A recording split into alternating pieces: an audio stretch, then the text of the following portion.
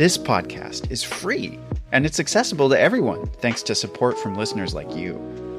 If you value this show, please consider supporting its production by donating to our home, KUOW. It only takes a minute to give, and you'll be helping to support the production of this podcast. Make a donation at kuow.org or follow the link in the show notes. And thanks! Okay, big news, everybody. We have set our launch date for Season 2 of The Wild. We'll be releasing our first new episode on February 4th. We have some great new adventures for you coming up. I can't wait to share them with you all. And I want to thank all of you for sticking around with us as we've been preparing to bring you great new content. I hope you've enjoyed these bonus episodes we've been releasing. I'm really excited to share this one now. Earlier this fall, we did a Stories from the Wild event in Seattle.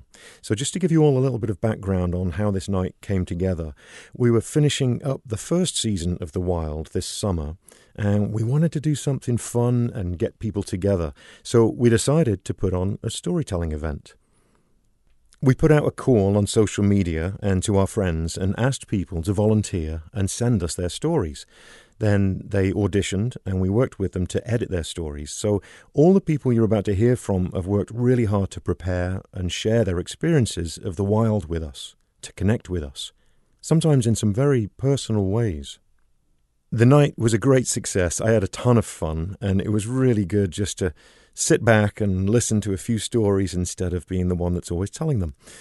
We've broken up the show into 2 parts. So I hope you enjoy this first half, and look out for part 2, also in your podcast feed. Our first storyteller of the evening is a stand-up, not comedian, stand-up paddleboarder. He's funny as well, though. Maybe stand-up paddleboarder, comedian. Hey, that might be an awesome idea. And he's serious about paddleboarding. In fact, he once did a trip that was 40 miles of open water from Port Townsend to Victoria on a paddleboard. So he believes that the sea can change us, and he encourages everyone he meets to step across that threshold from land to sea, to become immersed, and to have experiences, and to give yourself the time and the space to be transformed by those experiences. Those are his words. In my travels, I've had a bunch of opportunities to have close encounters with wild animals, and there's a real amazing energy and a beauty and a power that comes with that, isn't there? It's intoxicating.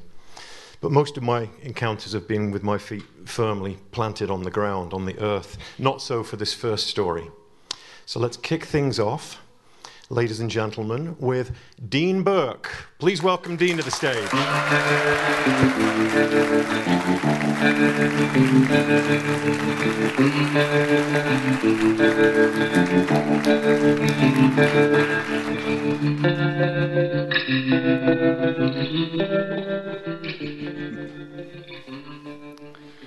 Thank you for being here. The story begins on a clear, cold winter day. And I was alone on my paddleboard, and I had what seemed like the entire Salish Sea to myself. I was far from land, far away enough that I couldn't hear any of the sounds of the shore. Of course, it was early in the morning, and the world's just a little bit quieter then anyway. And it was the kind of calm where you could hear the beating wings of seabirds. And in the distance, I heard a familiar sound, the blast and whoosh of air and water. The sound of a mammal breathing. The sound of a very large mammal breathing. A flash of shimmering gloss black caught my eye, and then another, followed by more blasts of air and water. And there they were, a pod of 8 orca whales. I stopped and watched patiently and a little bit anxiously as they rose to the surface, traveling along in their family order. Leading majestically above the group was a large bull that dwarfed all the others in the pod, nearly 10,000 pounds, and with a dorsal fin that, when out of the water, stands almost as tall as I'm standing here now. He seemed to kind of saunter along, rising and breathing and rising and breathing, and he began to steadily work his way closer to me. And now he's swimming past me from left to right, maybe 200 feet away. He slowed his pace and his time at the surface and grew much longer. and then he rose again, exhaled, his body at the surface and his dorsal fin standing tall, and the ridge of his back exposed out of the water and that winter sunlight just shining, glistening off that black. And he stopped. He stopped. There's a certain slow motion effect to it all. It replays in my mind often because there he was. He stopped, and I realized in that moment that not only was I aware of him, but he was aware of me. And right about then, that mighty dorsal fin in his back began to rotate about 90 degrees. I took a deep breath as he began to come toward me, and that dorsal fin began to submerge. There was nothing I could do now but wait and accept whatever was about to happen next. Cue the music. The fin vanished beneath the surface. And the rest of the pod, they weren't far behind. They seemed to have the same agenda now, too. Here they came. A second later, the back and the fin and the air and the whoosh exploded right in front of me, right in front of my board. And that bull rolled to his side and swam right under me, staring up at me as he went by. A moment later, the water around me is exploding. All 8 whales are here now. And they're breaching, they're splashing, they're rolling, and they're vocalizing. They're vocalizing. I can hear them. They're whistling and they're clicking as they're moving about and they're communicating. And there's a mother and a baby. And each time they go around me, she comes a little closer, and she's bringing that baby closer and closer until finally they come right up to me and they stop and they look at me. They look at me and they wait. And now we're looking at each other and we're making eye contact. Eye contact. This is the prize of a whale encounter. This is not whale watching.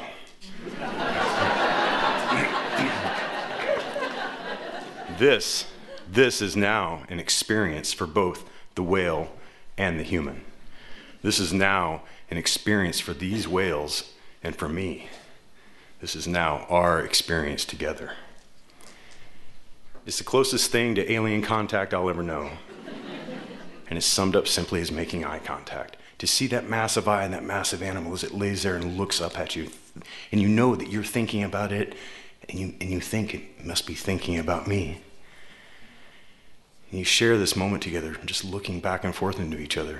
And it seems to last forever. And in my mind and in my heart, it does. It stays there. And it's an experience that now I've come to know many, many times. I've seen some of the same whales approach me more than once. And I wonder, I feel like we know each other, you know. My story is not, and it should not be unique, but in a modern world, I think it's becoming rare. To have experiences like this requires access to a healthy environment, and that's something that's just constantly under pressure. Many access points to places for such wild experiences were designated and protected long ago. National parks, state parks, wild lands, and these are good things. And they're treasured and mostly well protected. However, I think there are few far success stories of recovery and rehabilitation and restoration that create new access to wild experiences, stories about change. And I think maybe this is just one such story where we get to celebrate something good, where my hometown, Tacoma, was able to make a change. And it was a change that allowed myself and many others to have access to a sea where access had not existed for some 100 years. I think the phrase is nice that says, if you build it, they will come, but I don't think it's quite the right fit here. I like this one instead. I think if you make change, then lives will be changed. When those whales come and we see each other, and we look into each other's eyes and we have that experience, I am changed. Dean Burke, everybody.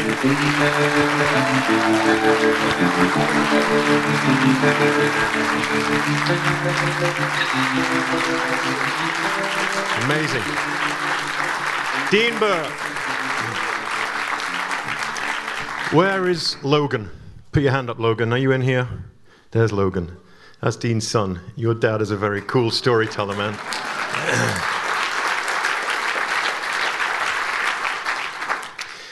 Amazing. Wow, the power of an experience like that. I love how Dean says, it was just me, the sea, and this mighty whale.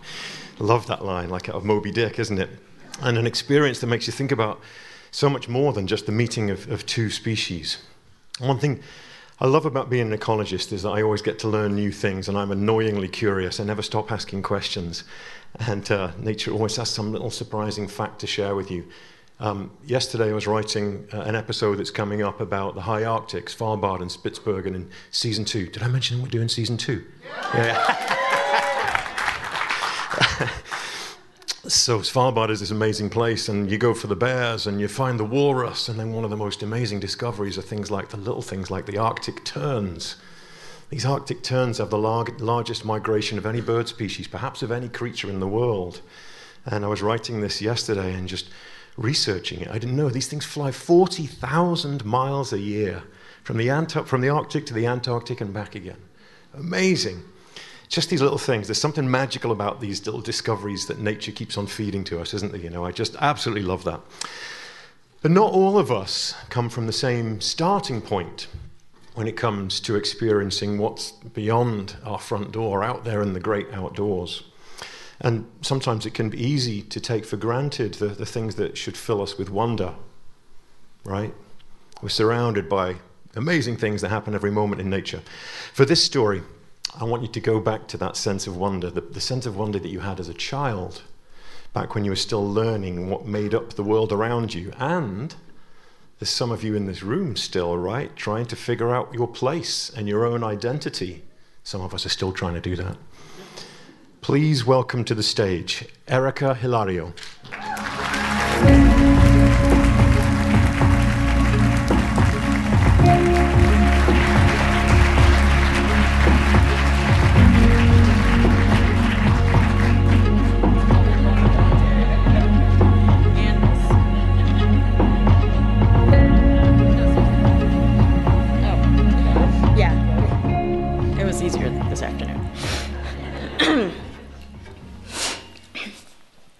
My family emigrated from a small group of islands in the South Pacific with tropical weather all year round.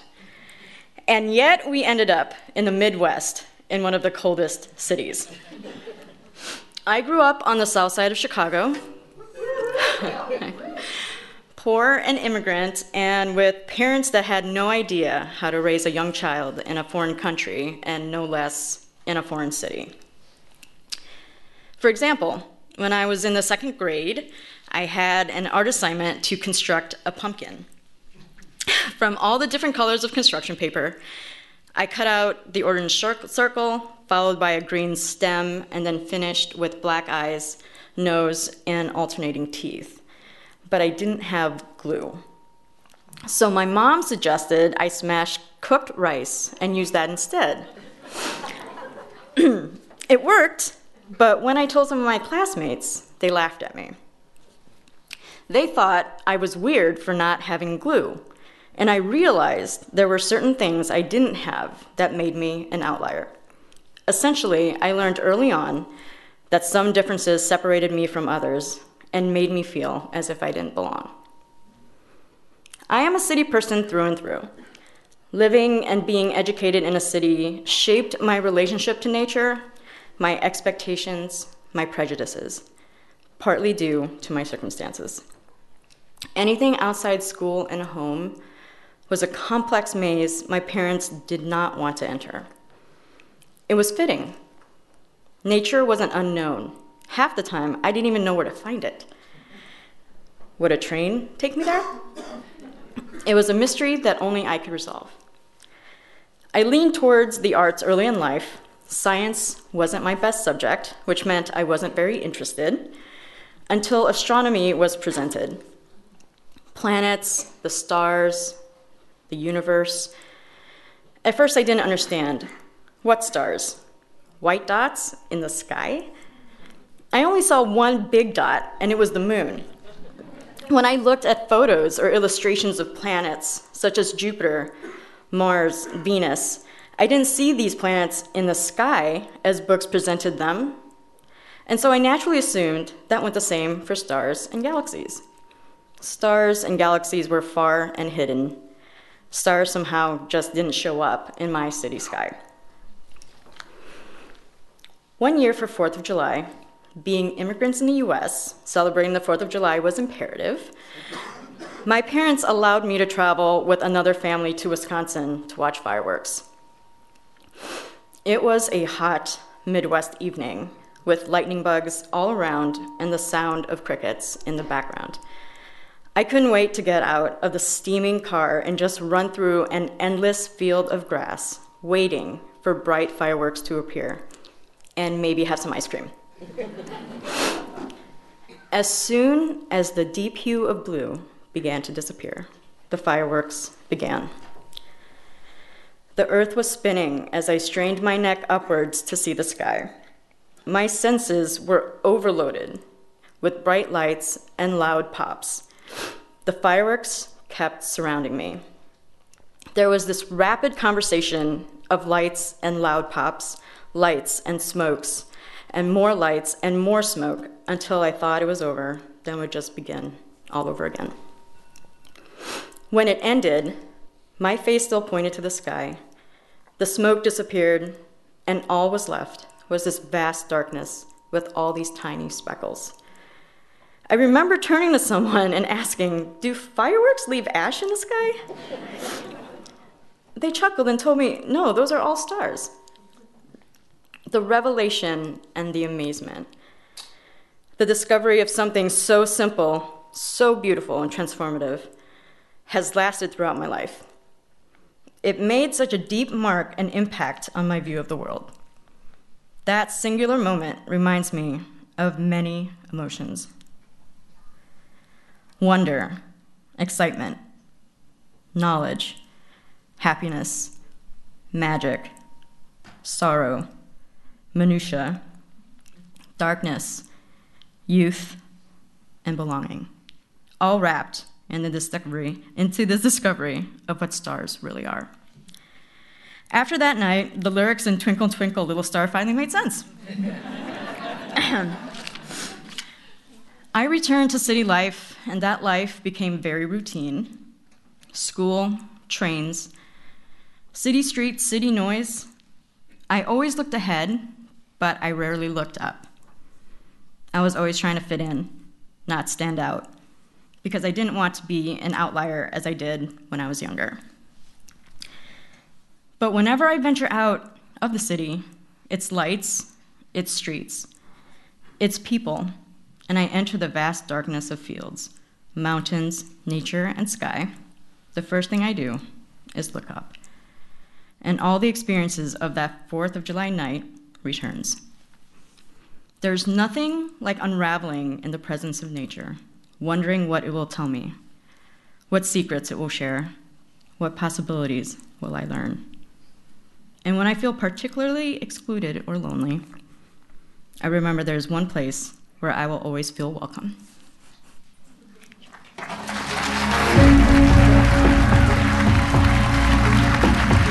Take a bow. Ladies and gentlemen, Erica Hilario.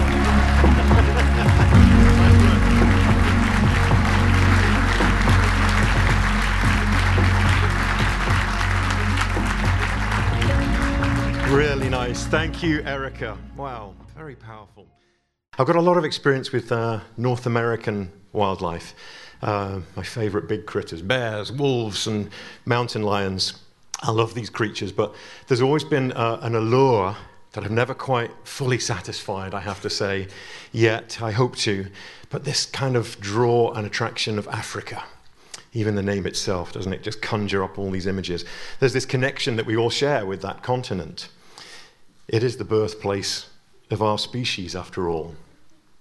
So sink into this next story, feel the heat, hear the sounds as our storyteller takes you there.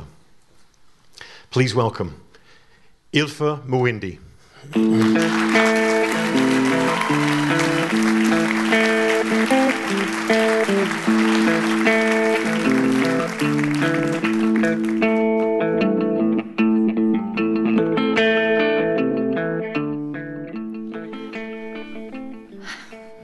We woke up late that day in Virunga National Park. I had waited my entire life for this day, sold my Toyota Corolla, most of my belongings to get here, and I slept in. We were supposed to leave at 6 a.m. with the journalists. When my husband and I finally arrived at Ranger headquarters, the ranger was obviously irritated with us. In a blend of rounded French, for me, and smooth Swahili, for my husband, he explained the rules and safety guidelines that we were to follow with the gorillas. Always wear the medical face mask when you're around the gorillas. Always maintain a safe distance of 7 meters. Do not eat in front of the gorillas. Do as the ranger tells you.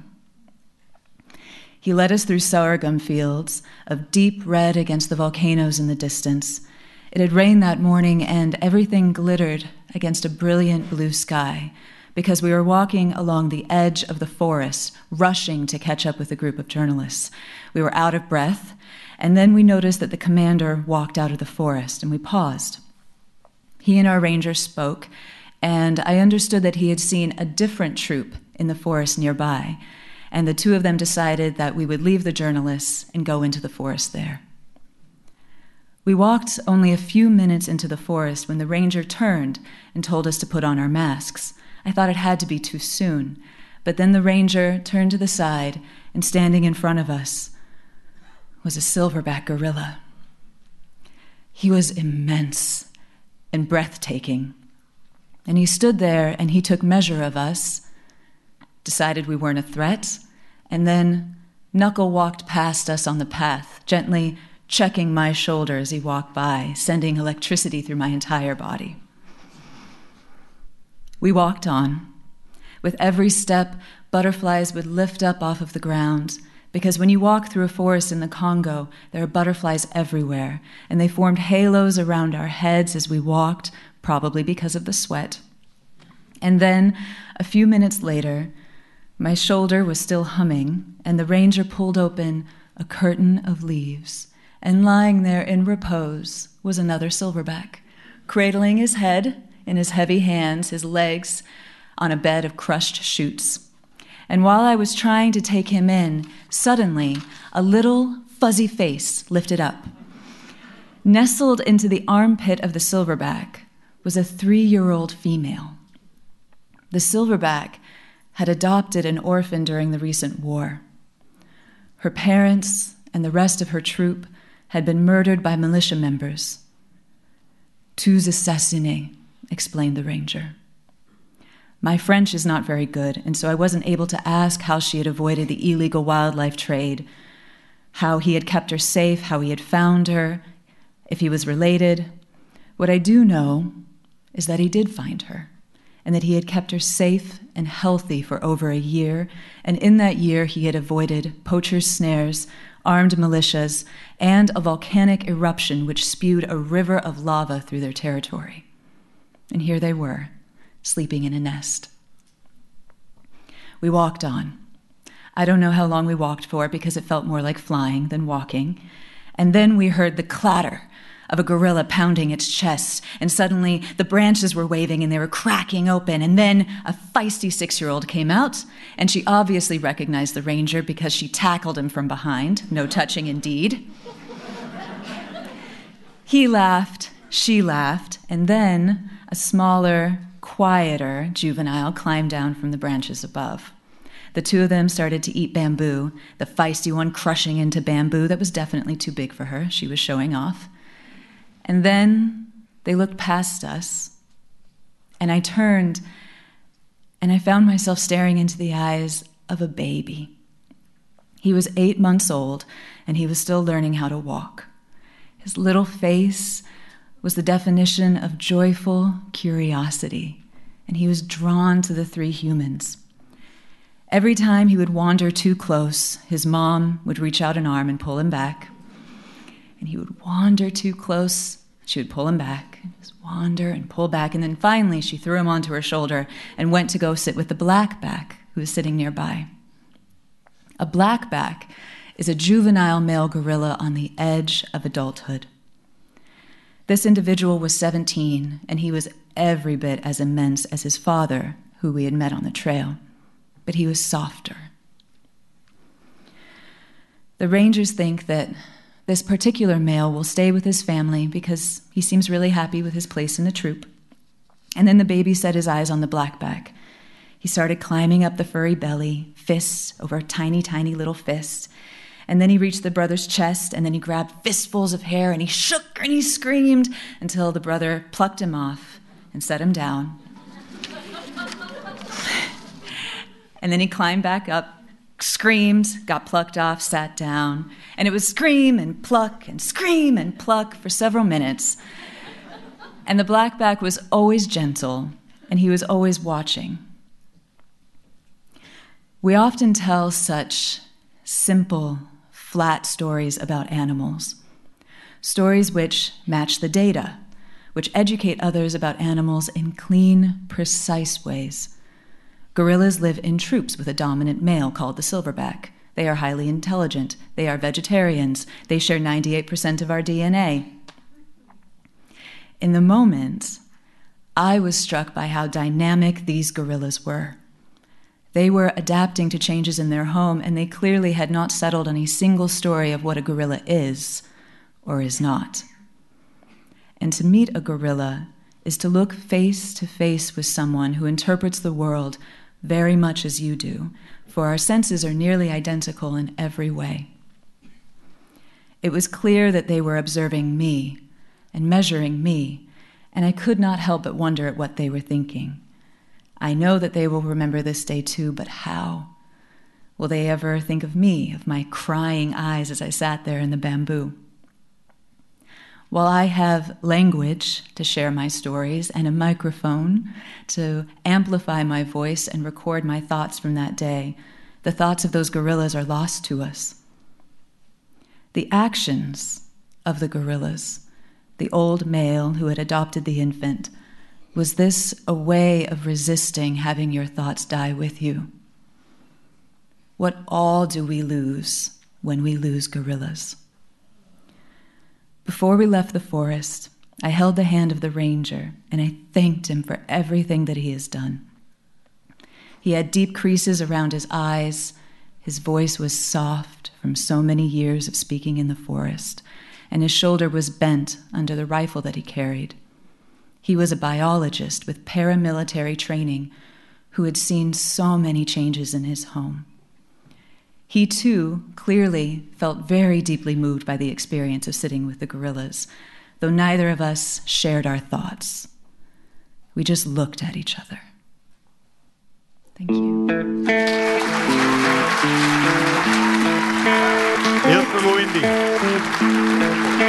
Thank you.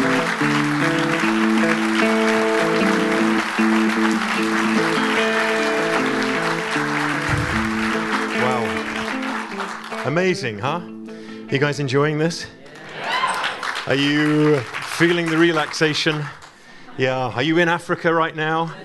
I love it. God, I was. I almost didn't come out here. I was in the middle of nowhere. The gorillas, but not just the gorillas, hey, the people that protect them, often with their lives right on the front line. Incredibly profound. Our relatives in the jungles. Most days I don't think that humans are the more evolved species, but hoping we still have time to learn. I love that description of the mama pulling her 8-month-old back, right? Constantly. We can all relate to that. We humans do like to think that we're in control, don't we? You know, that we've successfully settled everything that was once wild. And in some ways, that could be partly true, but I've also seen enough to know that nature's pretty resilient and has a way of bouncing back, has a way of responding to our human footprint. Thank goodness. Give nature half a chance and she'll do the rest, right? Our next storyteller is fascinated by the human impact on wilderness. And he's here to tell us about a lesson he learned one day in north central Washington. Please welcome to the stage, Garth Donald.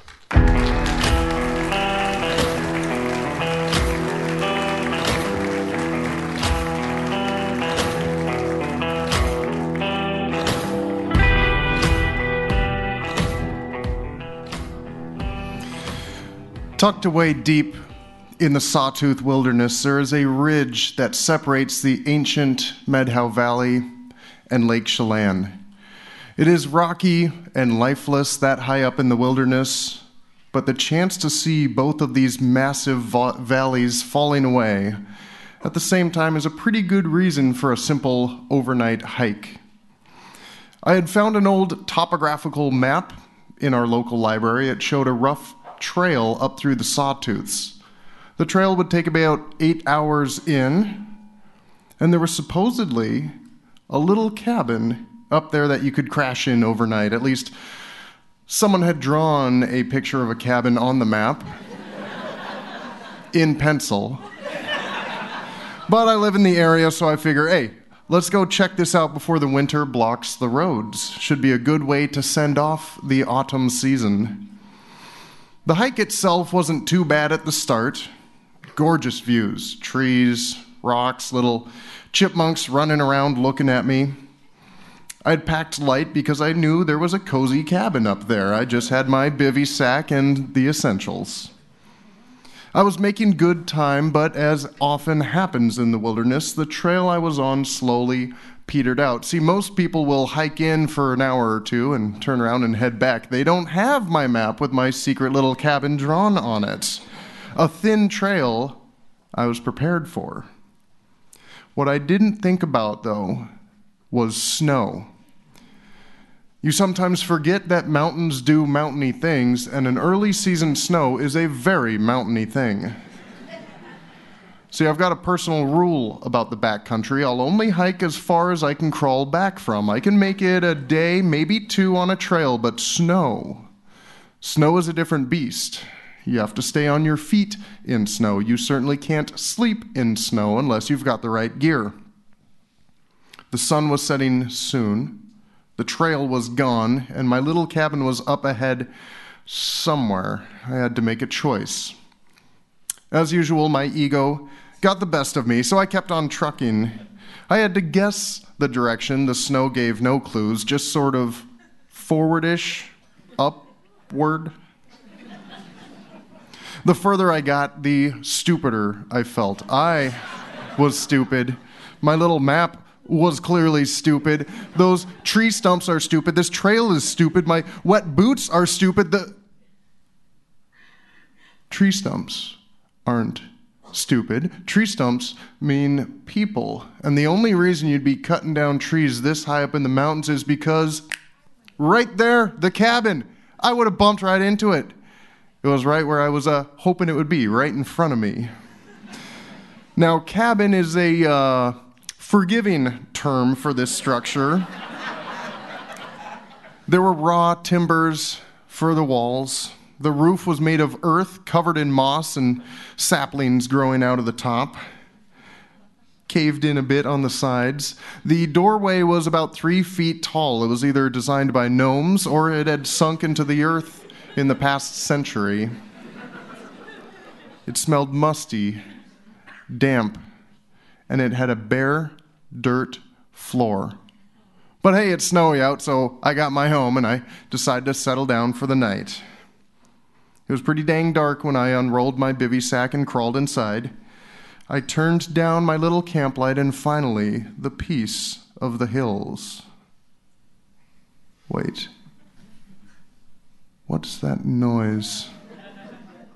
Little footsteps. Mountain creatures just outside my cabin. I popped open my camp light, saw a pair of eyes at the window. Oh, eyes. I don't know what lives up here. Wolves? Bears? Wolf bears? I pulled my bag tight against my chin and I heard a bark outside. A little muzzle poked through the doorway. No, this is my cabin. I almost convinced myself. This is bad. It's cold out. These guys are hungry, and here I am wrapped up like a little human burrito. There wasn't much I could do but just stay awake and watch out for these guys. I can't sleep. You know how boring it gets when you have to stay up all night in the cold? That's a lot of time that you're stuck with your thoughts, and unfortunately I don't have a lot of thoughts.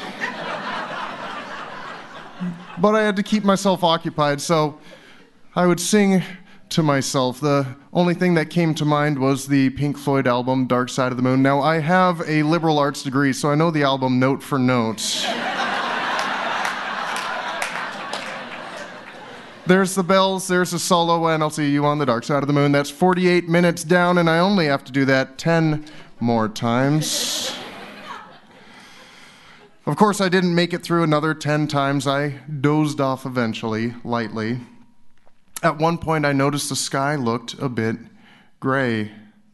Some blue, streaks of pink, and before I knew it, a glowing orb peeked over the horizon. There she was, the sun. I had survived the night. I stood up on sore and wobbly legs. I began to gather my bedding. The bare dirt floor was easier to see now, and it wasn't as flat as I had assumed. There were marks that weren't mine, little footprints in the dirt about the size of a fist, even little round bedding spots, tufts of fur, bits of food in the corners. And then it all came together. The little dudes from last night, the ones who were bugging me the whole evening, this is what it was all about. This cabin, this home. Oh, they didn't want to eat me. Okay, maybe they wanted to eat me, but what they really wanted was to go back to their little home, and there I was taking up space like a goober, humming to myself all night. After a hurried breakfast, I lifted my pack onto my shoulders. I scanned the trees, looking around from the little creatures of the evening. I didn't know what to say. I wanted to apologize for my bad behavior. I had planned to survive the night in a cabin that had been forgotten about long ago, but this wasn't a forgotten cabin by any means. I never figured out which animal had been bothering me. If it was a dangerous type, I suppose I wouldn't be here telling this story today. I'm happy to tell folks that this cabin exists, but I'll never tell anyone how to find this cabin, because it's not really ours anymore.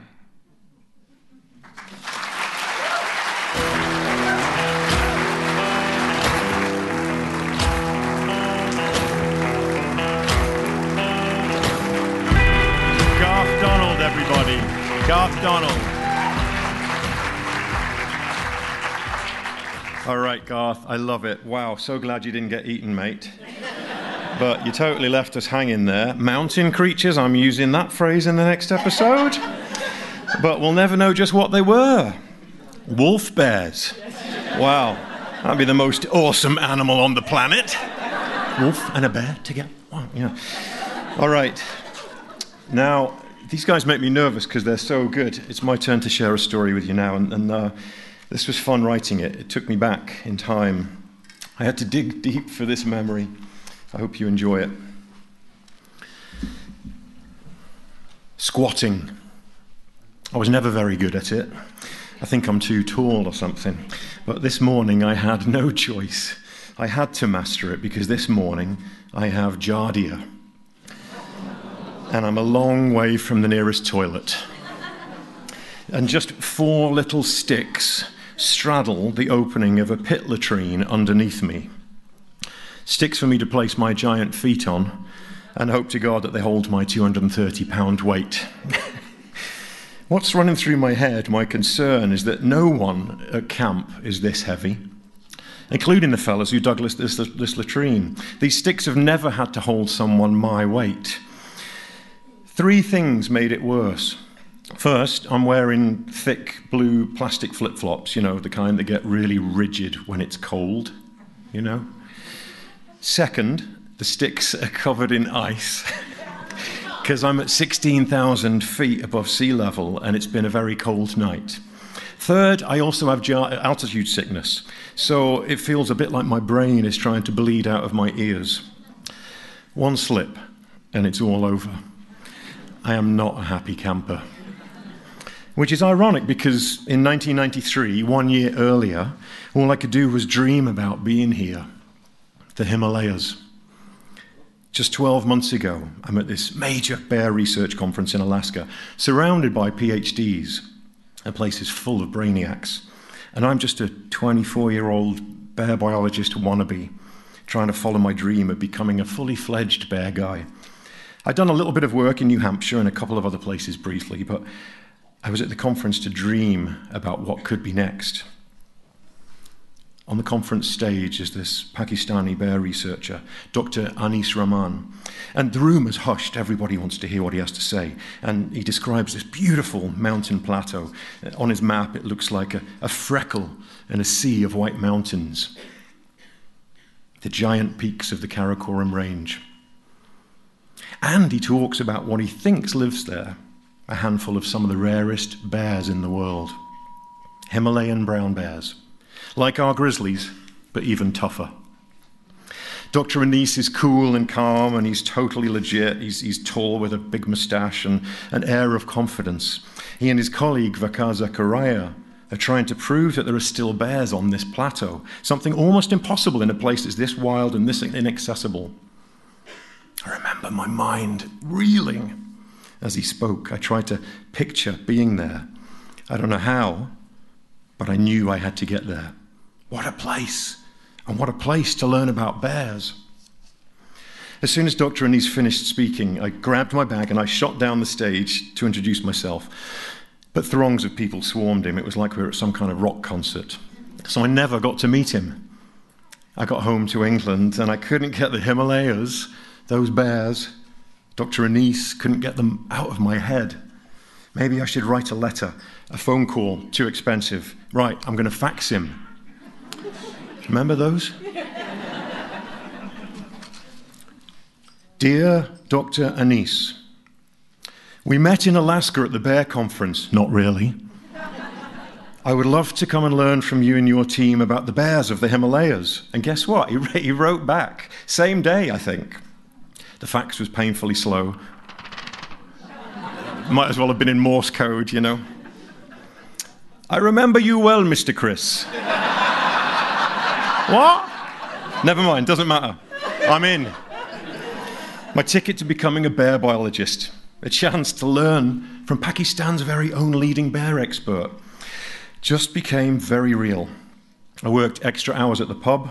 I even learned how to apply for a grant. Got one. That was the flight paid for. I hoped the rest would just somehow fall into place. It did. So here I am, squatting in the Himalayas. In Urdu, the Pakistani people call this place Land of the Giants. In front of me stretches the Deosai Plateau. From the latrine, I can almost see K2, the second highest mountain in the world. Over there is the border of Kashmir. And somewhere, maybe somewhere, some Himalayan bears. I made it, my dream gig. Although it's not the start I'd pictured, you know, diarrhea and bleeding ears and all of those things, I was still beyond excited. And it's a big day. The bosses, Dr. Anis and Vakar, are gathering the small Pakistani team here at base camp. It's like the formal start to our research season. And I'm a little bit intimidated.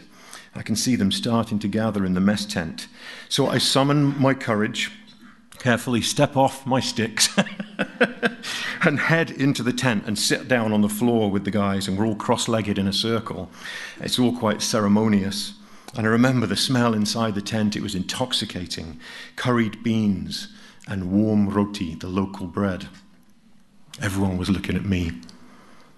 Dr. Anis was first to speak, the bear biologist I'd met in Alaska. So, Chris, tell us all about bears, he says. Weird, I thought. Must be a test to figure out what I know. So maybe I'll start at the beginning. Well, bears as carnivores... Wait a minute, bears are carnivores? Says Anis. Yes, bears are carnivores, you know that, you're a bear biologist, I said. And he smiles and he goes, oh, no. I'm a dentist. A dentist? I said. Yes, I'm a dentist. A dentist? I said. Again. What? I felt my jaw drop, when they literally drop. And I looked over to the other boss, McCaw, just hoping he was the bear biologist here. And McCaw here is a chemical engineer. A chemical engineer? I said. I don't know what to say. I almost began to cry. I honestly, I think it came out as kind of a nervous laughter, What have I done? I spent every penny. I've traveled halfway around the world to learn about Himalayan brown bears from a dentist and a chemical engineer. Dr. Anise wasn't a doctor of bears. He was a doctor of teeth. Then Anise said, "We are here to save these bears." It was that landed him on the stage at the bear conference a year earlier. He was one of the very few people who knew anything about these mysterious bears. I was in shock, but also in awe, and then I was in shock again. How was I going to get the training that I'd come for? I didn't sleep much that night. Early the next morning, I woke up to the sound of one of the team members, Rashid, singing the Islamic call to prayer just a few feet away. Oh, it was beautiful. I poked my head out of the tent to watch, and I'd never seen this before, and it moved me so much. I remember lying there, feeling quite overwhelmed, and at 25 years old, not sure what I'd got myself into. But as the days unfolded, I discovered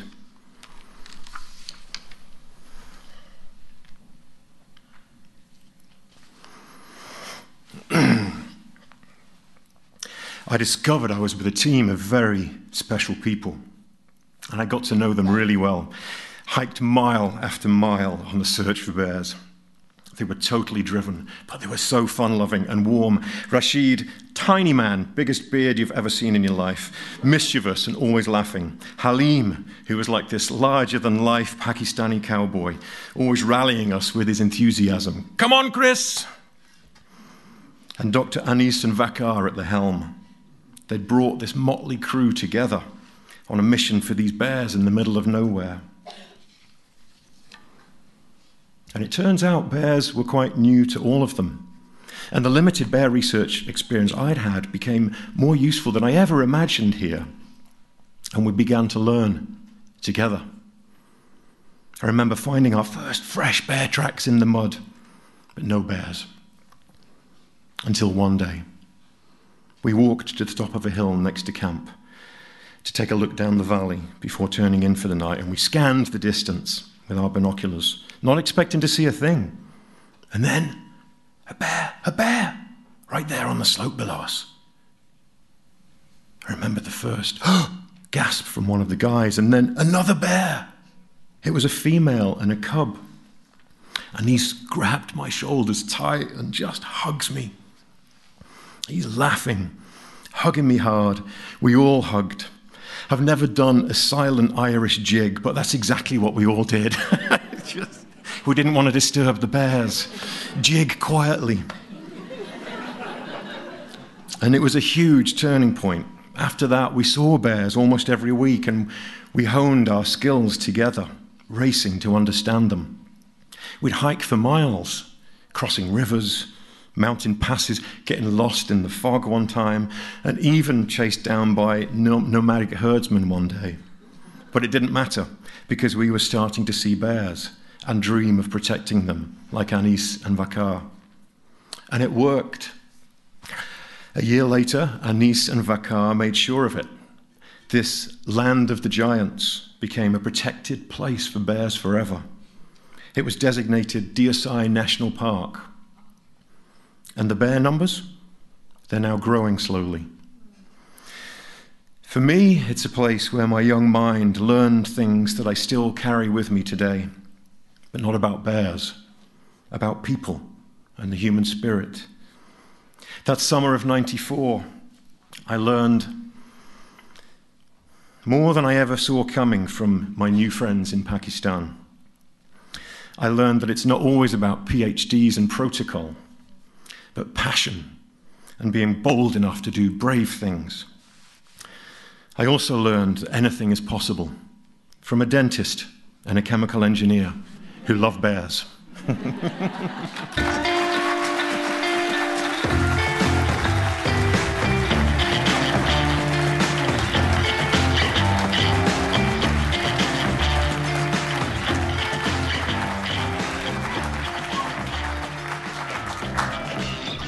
Thank you, guys. Fun going down memory lane with you there. It's now my pleasure to introduce our next storyteller. Technology has changed a lot since I got into conservation. We only used to be able to track animals with VHF radio collars, you know, when you actually had to go out and into the field. But now biologists don't even have to leave their desks to do it. You can use satellite GPS. But there's nothing that can replace this sense of curiosity. I really believe that curiosity and being a curious person is really fundamental, this characteristic to studying nature for anyone who wants to study wildlife and nature. Our next storyteller told me that she grew up in a very science-focused household. And when she's out in nature, it can be tricky for her to find a balance between being precise and analytical versus just being. Please welcome Keturah Reynolds to the stage.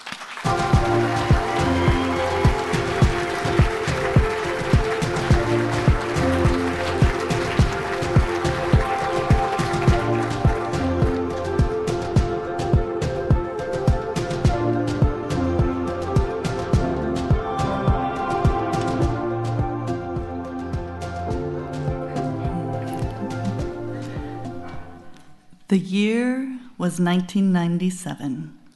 It was Bill Clinton's second term in office. Princess Diana's days were numbered, and Mother Teresa would pass away soon after. The first Toyota Prius was about to hit the streets, and Comet Hale-Bopp was blazing its way across the night sky. The Titanic movie was pretty big. And some of you, yes, some of you were not even born yet. But me, I had just completed my bachelor's degree in fine art at the University of California at Santa Cruz. And wildlife was actually a big part of why I chose that school. 4 years earlier, on my informal evening tour of the campus, I couldn't even see most of the university's buildings because the redwood trees were so thick. But I did see more than a dozen deer wandering the campus that night, and I also spotted the very first wild bobcat that I had ever seen in my life. There were mountain lion warnings posted prominently in all of the school's restrooms, and our school mascot was a bright yellow banana slug, thank you very much. Forget you, UC Berkeley. All I saw on your campus was a squirrel jumping in and out of a garbage can.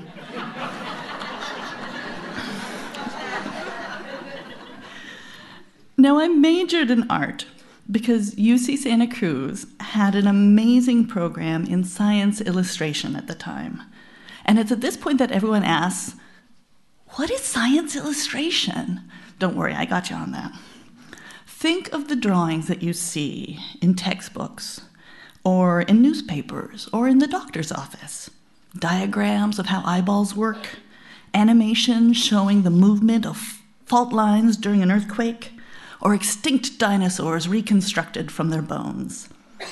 It's the artwork that explains how the natural world around us works.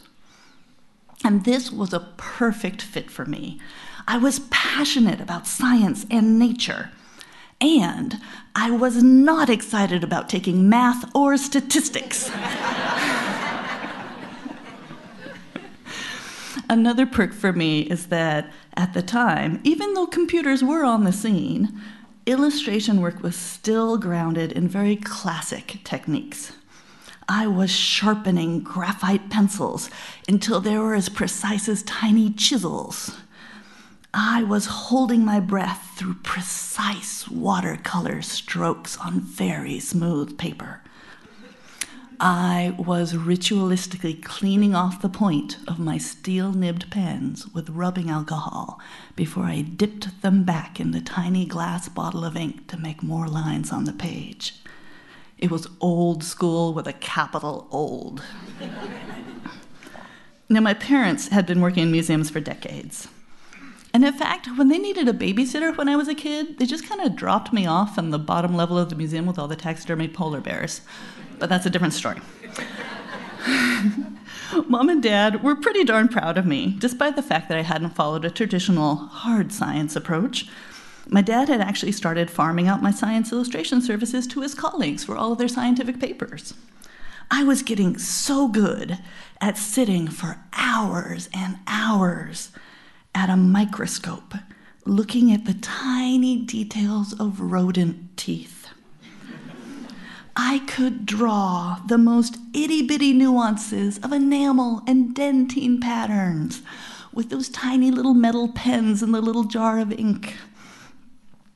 To celebrate my graduation, my parents rented a little cabin in the town of Felton, which is in the woods just north of Santa Cruz.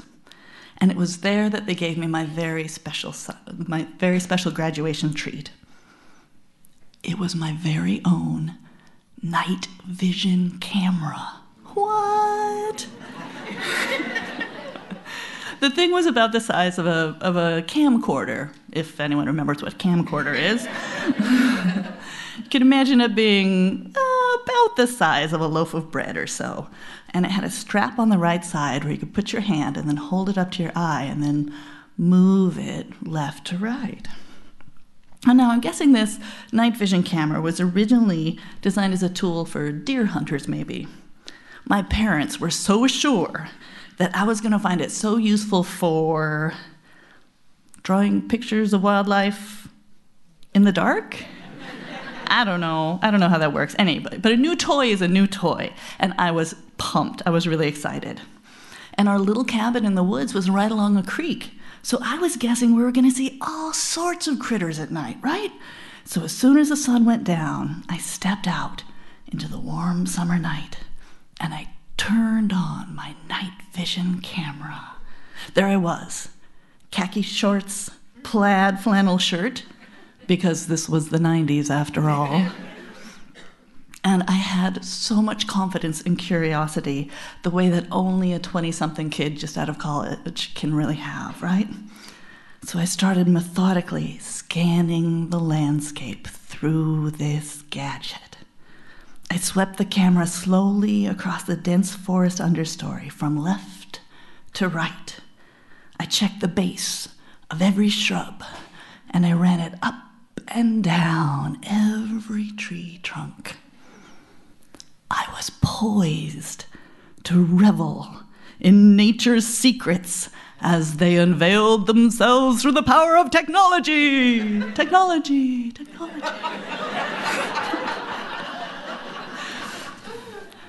Okay, that's a tree.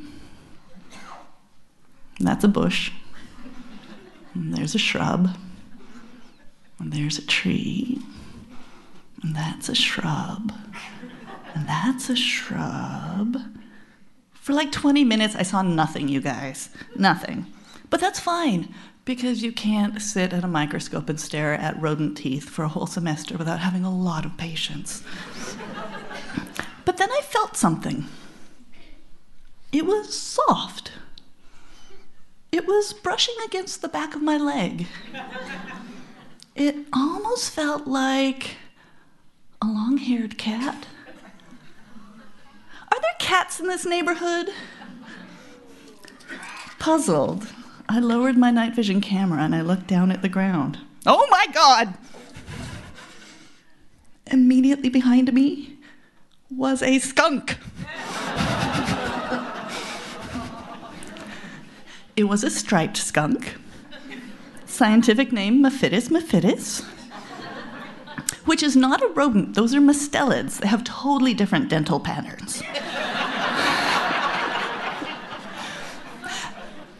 Evidently, I was standing right on the same path that the skunk used to do his nightly rounds through the neighborhood. And he had just given me a saucy swat with his floofy black and white tail as he walked by. My big boots were just obstructing his path, and he was just trying to scoot by. Thanks, pardon me, just scooting by. I was kind of freaked out. I held very, very still. And thank goodness, that skunk stayed perfectly calm and relaxed. He was actually waddling along with just a lot of confidence and daring do, if I may say so myself. And he did not blast me with any of his super stinky self-defense spray.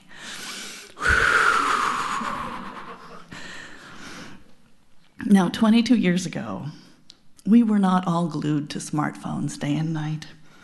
We weren't obsessively thinking about social media posts and selfie potential.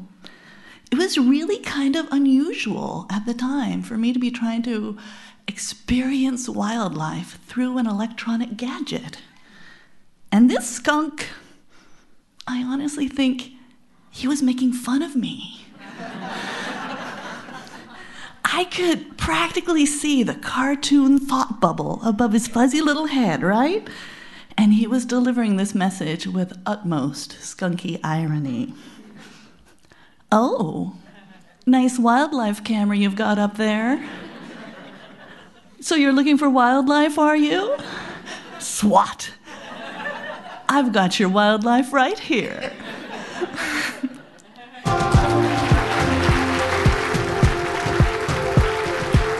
Keturah Reynolds, everybody.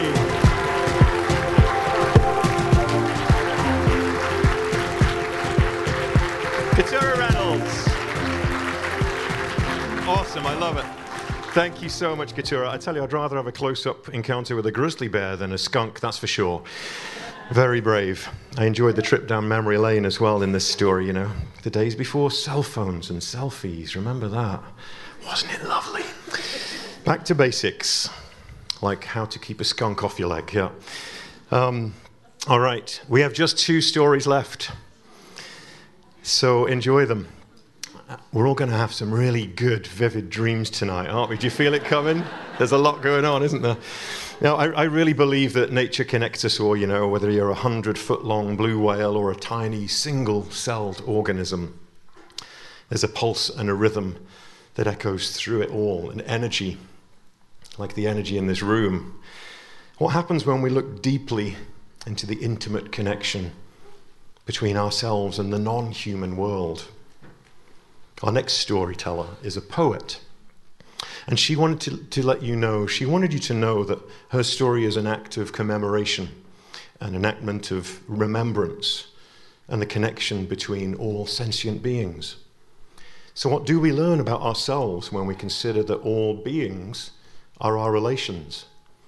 Please welcome to the stage, Shin Yi Pai.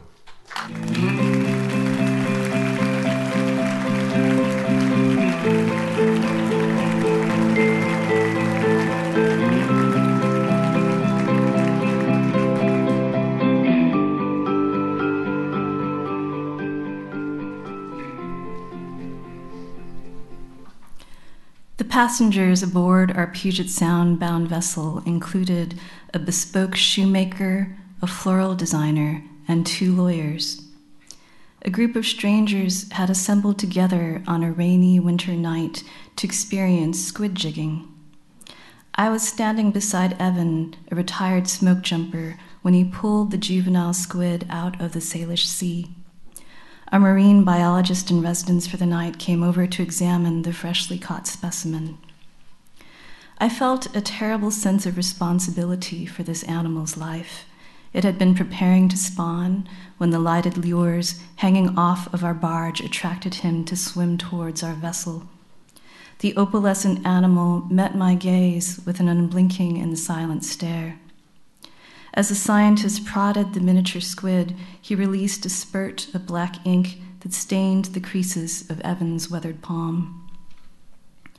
My professional work puts me in a position to design and produce uncommon experiences for people.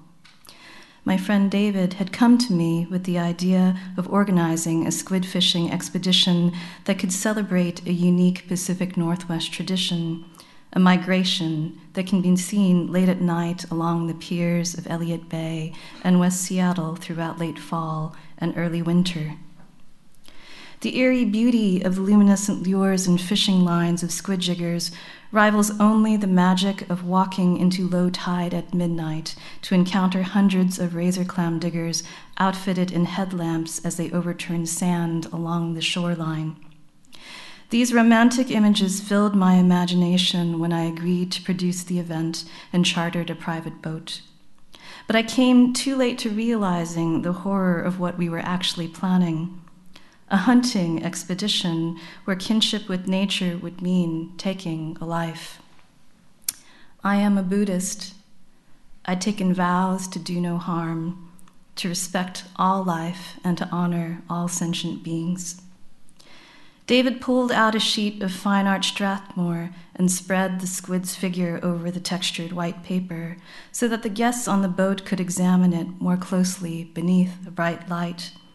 As the group gathered around the limp squid, the marine biologist scraped a plastic fork across its body to activate a rainbow of chromatophores. I felt myself in the active act of breaking a vow. I had violated a commitment. And not only did I feel a profound disconnection to nature, I felt aware of being cut off from my own humanity. Does it feel pain? Someone asked. Does it understand what's happening to it? The scientist was diplomatic when he declared, they have very highly developed sensory systems. I was blinded by the tears filling my eyes and walked towards the back of the boat where I could quietly weep unnoticed as the biologist continued lecturing on cephalopod biology.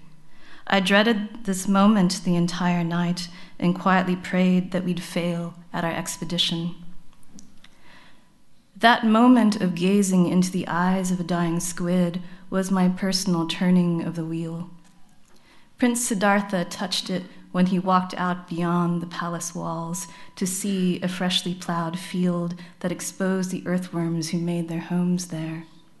The worms wriggled in distress, trying desperately to find cover, while others writhed in pain, having just been cleaved in two.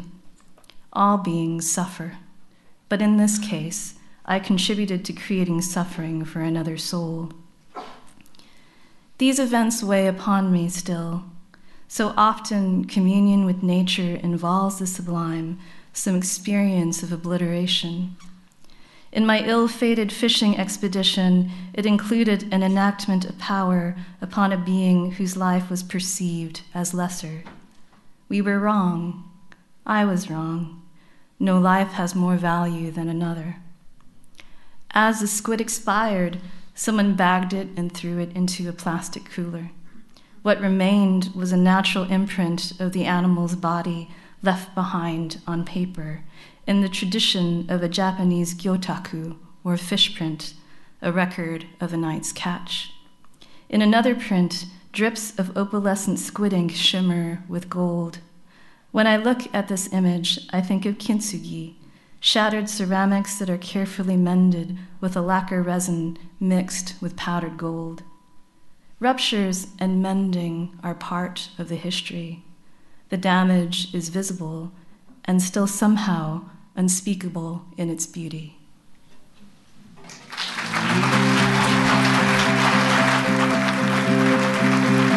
Shinyi Pai, everybody.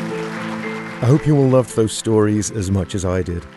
We also took a video of each storyteller, and if you'd like to see them, check us out online at kurw.org/thewild or on Instagram at thewildpod. And again, we're planning another evening of storytelling from the wild, so if these stories have inspired you, seriously think about submitting your own experience on our website, or you can email us at thewild@kurw.org. This episode was produced by Matt Martin and edited by Jim Gates. The storytelling event was produced by Charlotte Duran and Bridget Anderson. We had additional help from Michaela Gianotti and Tio Popescu. Rob Jacob Springer was our audio engineer, and our videographer was Marcy Stone-Francois. Michael Parker composed our theme music, and I'm Chris Morgan. Thanks for listening. Hey, my name's Claire McGrain, and I'm a producer for Seattle Now, KUOW's local news podcast. There is a lot happening in our region, and it's a lot of work to keep track of it all. We'll get you caught up on the latest news and take a deep dive into something happening around the city, all in under 15 minutes. Get a morning walk-in or grab a cup of coffee and start your day with us. Learn something new and connect with our city by searching for Seattle Now wherever you get your podcasts.